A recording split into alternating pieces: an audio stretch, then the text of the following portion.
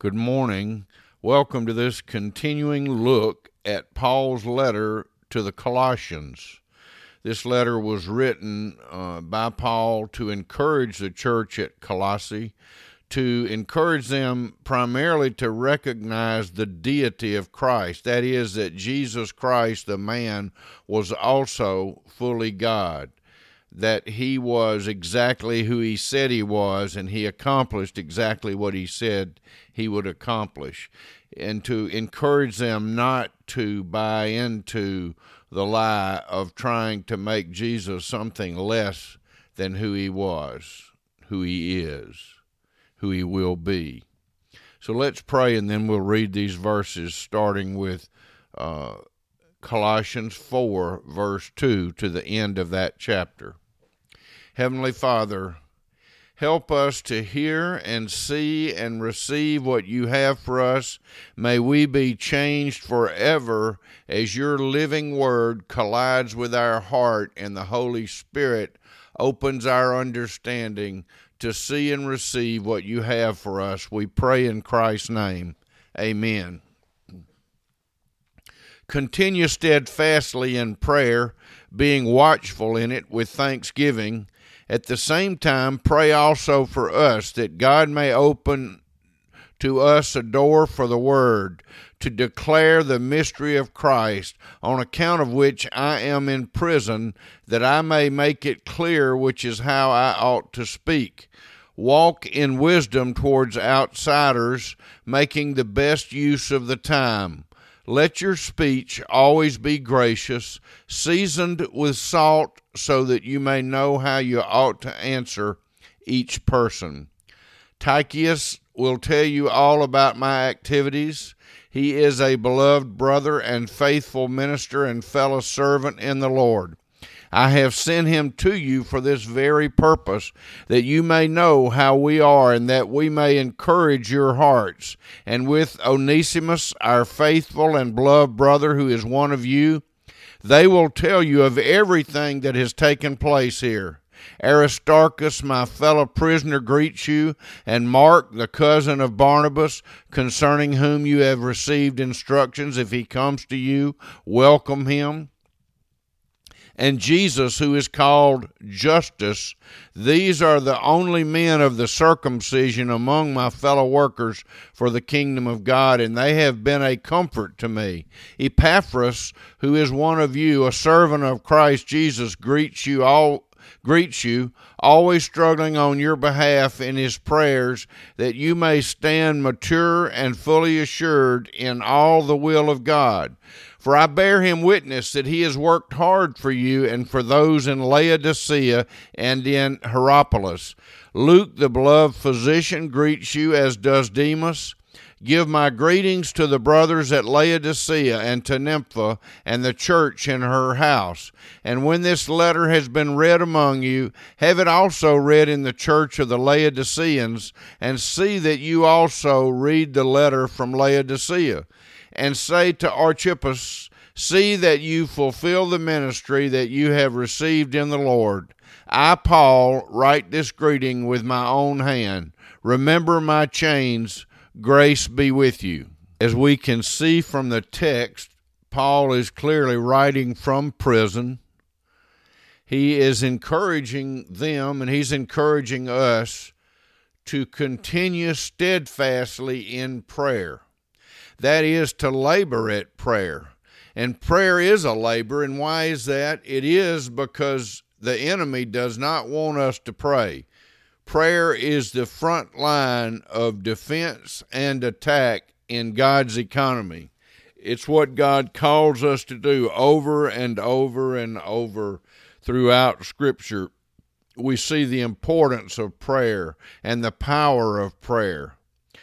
God is using prayer to change us, to transform us into the people he's called us to be. And as we are transformed, then the world around us is impacted. That's God's goal, is to see us transformed into Christ's likeness and to see us impact the world around us because of Christ in us. So he said, continue steadfastly in prayer. This is a a command that we must pray, and that we must pray regularly, and we must pray steadfastly. That is, not giving up, not giving in. Prayer is hard work, but it is the work that we're called to, and it's the work that we're required to do. He said, be watchful in prayer with thanksgiving. Thanksgiving should be a big part of our prayer life, because we can give thanks for rest, for light, for water, for breath, for heartbeat, for salvation, for growing maturity in Christ, for the Word of God, for the Holy Spirit of God, for Christ's sacrifice for us, the gospel, for our brothers and sisters in Christ, for the we go on and on and on, the things that we can and must give thanks for. And Paul said, at the same time, pray also for us. Pray for those in prison. Did he pray for God to open the door to let him out of prison? No, he didn't. He said that God may open to us a door for the word to declare the mystery of Christ. Paul is praying for his witness to be important and to be impactful in prison. How much more selfless can we get than to not pray that we would be released from prison, knowing for sure that Paul had done nothing wrong for him to be imprisoned. It was solely because of the gospel that he was in jail, yet he didn't pray to be let out. He prayed that a door may be opened, that he could declare the good news of the gospel. He's saying, as he said in another place in his letter to Rome, to the church at Rome, for I am not ashamed of the gospel, for it is the power of God for salvation, for everyone who believes, for the Jew first and also for the Gentile. For in it the power of God is revealed from faith for faith, as it is written, the righteous shall live by faith. And so he says, that I may make it clear, which is how I ought to speak. And so must we. We must spend so much time in prayer and in the Word of God that we can declare the Word of God with clarity and with simplicity and straightforwardness. Then he says how they should live. Walk in wisdom towards outsiders, making the best use of your time. To walk in wisdom towards outsiders is to have the wisdom of God. In Proverbs 1:7, it says, the fear of the Lord is the beginning of knowledge, but fools despise wisdom and instruction.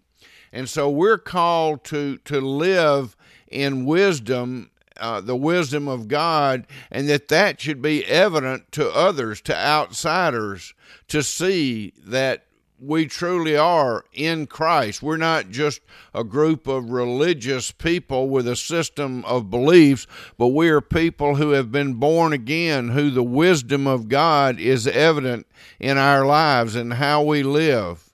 I don't know about you, but I've got a long, long way to go in this regard, but I'm happy that God's at work, and I trust Him to work all things together for good. He said, let your speech always be gracious. We should be gracious when we speak to others.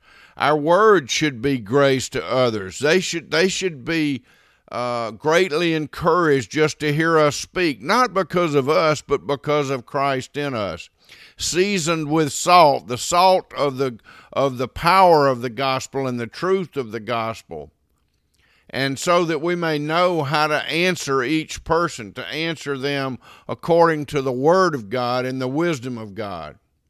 And then he ends this letter by the rest of the verses where he's telling us about his relationship with other Christians. So powerful. He starts off, he says, Tychicus will tell you all about my activities. He's a beloved brother and a faithful minister and a fellow servant in the Lord. Do we brag on our brothers and sisters in Christ? Do we encourage them in this way? And do they see this in us so that they may be encouraged? He said, hey, I sent him to you for this very purpose, that you may know that we're doing well. We're in prison, but don't worry about us. We're doing well. We're proclaiming the good news of Jesus, and that he may encourage your hearts. Are our hearts encouraged when we hear of others proclaiming the good news of Christ around the world? We certainly should be. I am. He says, and with him, Onesimus, our faithful and beloved brother, who is one of you. They will tell you of everything that has taken place here. Then he changes. He said, Aristarchus, my fellow prisoner, greets you. They're sending greetings. Mark, the cousin of Barnabas, and he's sending greetings. And Justus is sending greetings. He said, these are the only men of the circumcision among my fellow workers for the kingdom of God, and they have been a comfort to me. Are we a comfort to one another? Who are you comforting, and who are you comforted by? That should be a big part of the body of Christ. We should be a comfort, and we should be comforted by others. Epaphras, who is one of you, a servant of Christ Jesus, who sees his life as a life of service, greets you. He is always struggling on your behalf in his prayers. That is, he's praying fervently. He's praying hard for you. Who are we praying hard for, and who is praying hard for us? That you may stand mature and fully assured in the will of God. That's what God's goal is for us, not just to be saved, but to be mature in our Christian faith, to grow and mature in our knowledge and the walking daily of the life of following Christ. And he says, I bear him witness that he has worked hard for you and for those in Laodicea and in Hierapolis. Luke, the beloved physician, greets you, as does Demas. He said, give my greetings to the brothers at Laodicea and to Nympha and the church in her house. Apparently a woman who had her house available to be used as a church. And when this letter has been read among you, have it also read in the church of the Laodiceans, and read the letter that's from them. In other words, let's share the good news and let's encourage one another with us. And see that you fulfill the ministry that you have received in the Lord. What is that ministry? To proclaim the good news, to grow up in Christ, to live a life of prayer, to live a life of service, to be encouragers, to be encouraged by, to follow hard after Christ. Paul said, I, Paul, write this greeting with my own hand. Remember my chains. Grace be with you. He wasn't moaning about his chains with which he's held. He's letting us know that he's all in for Jesus, and that we also should be. And the grace of God that's with us will enable us to live that sort of life, that Christ-centered life. Amen. God bless you. Be encouraged in Christ. Amen.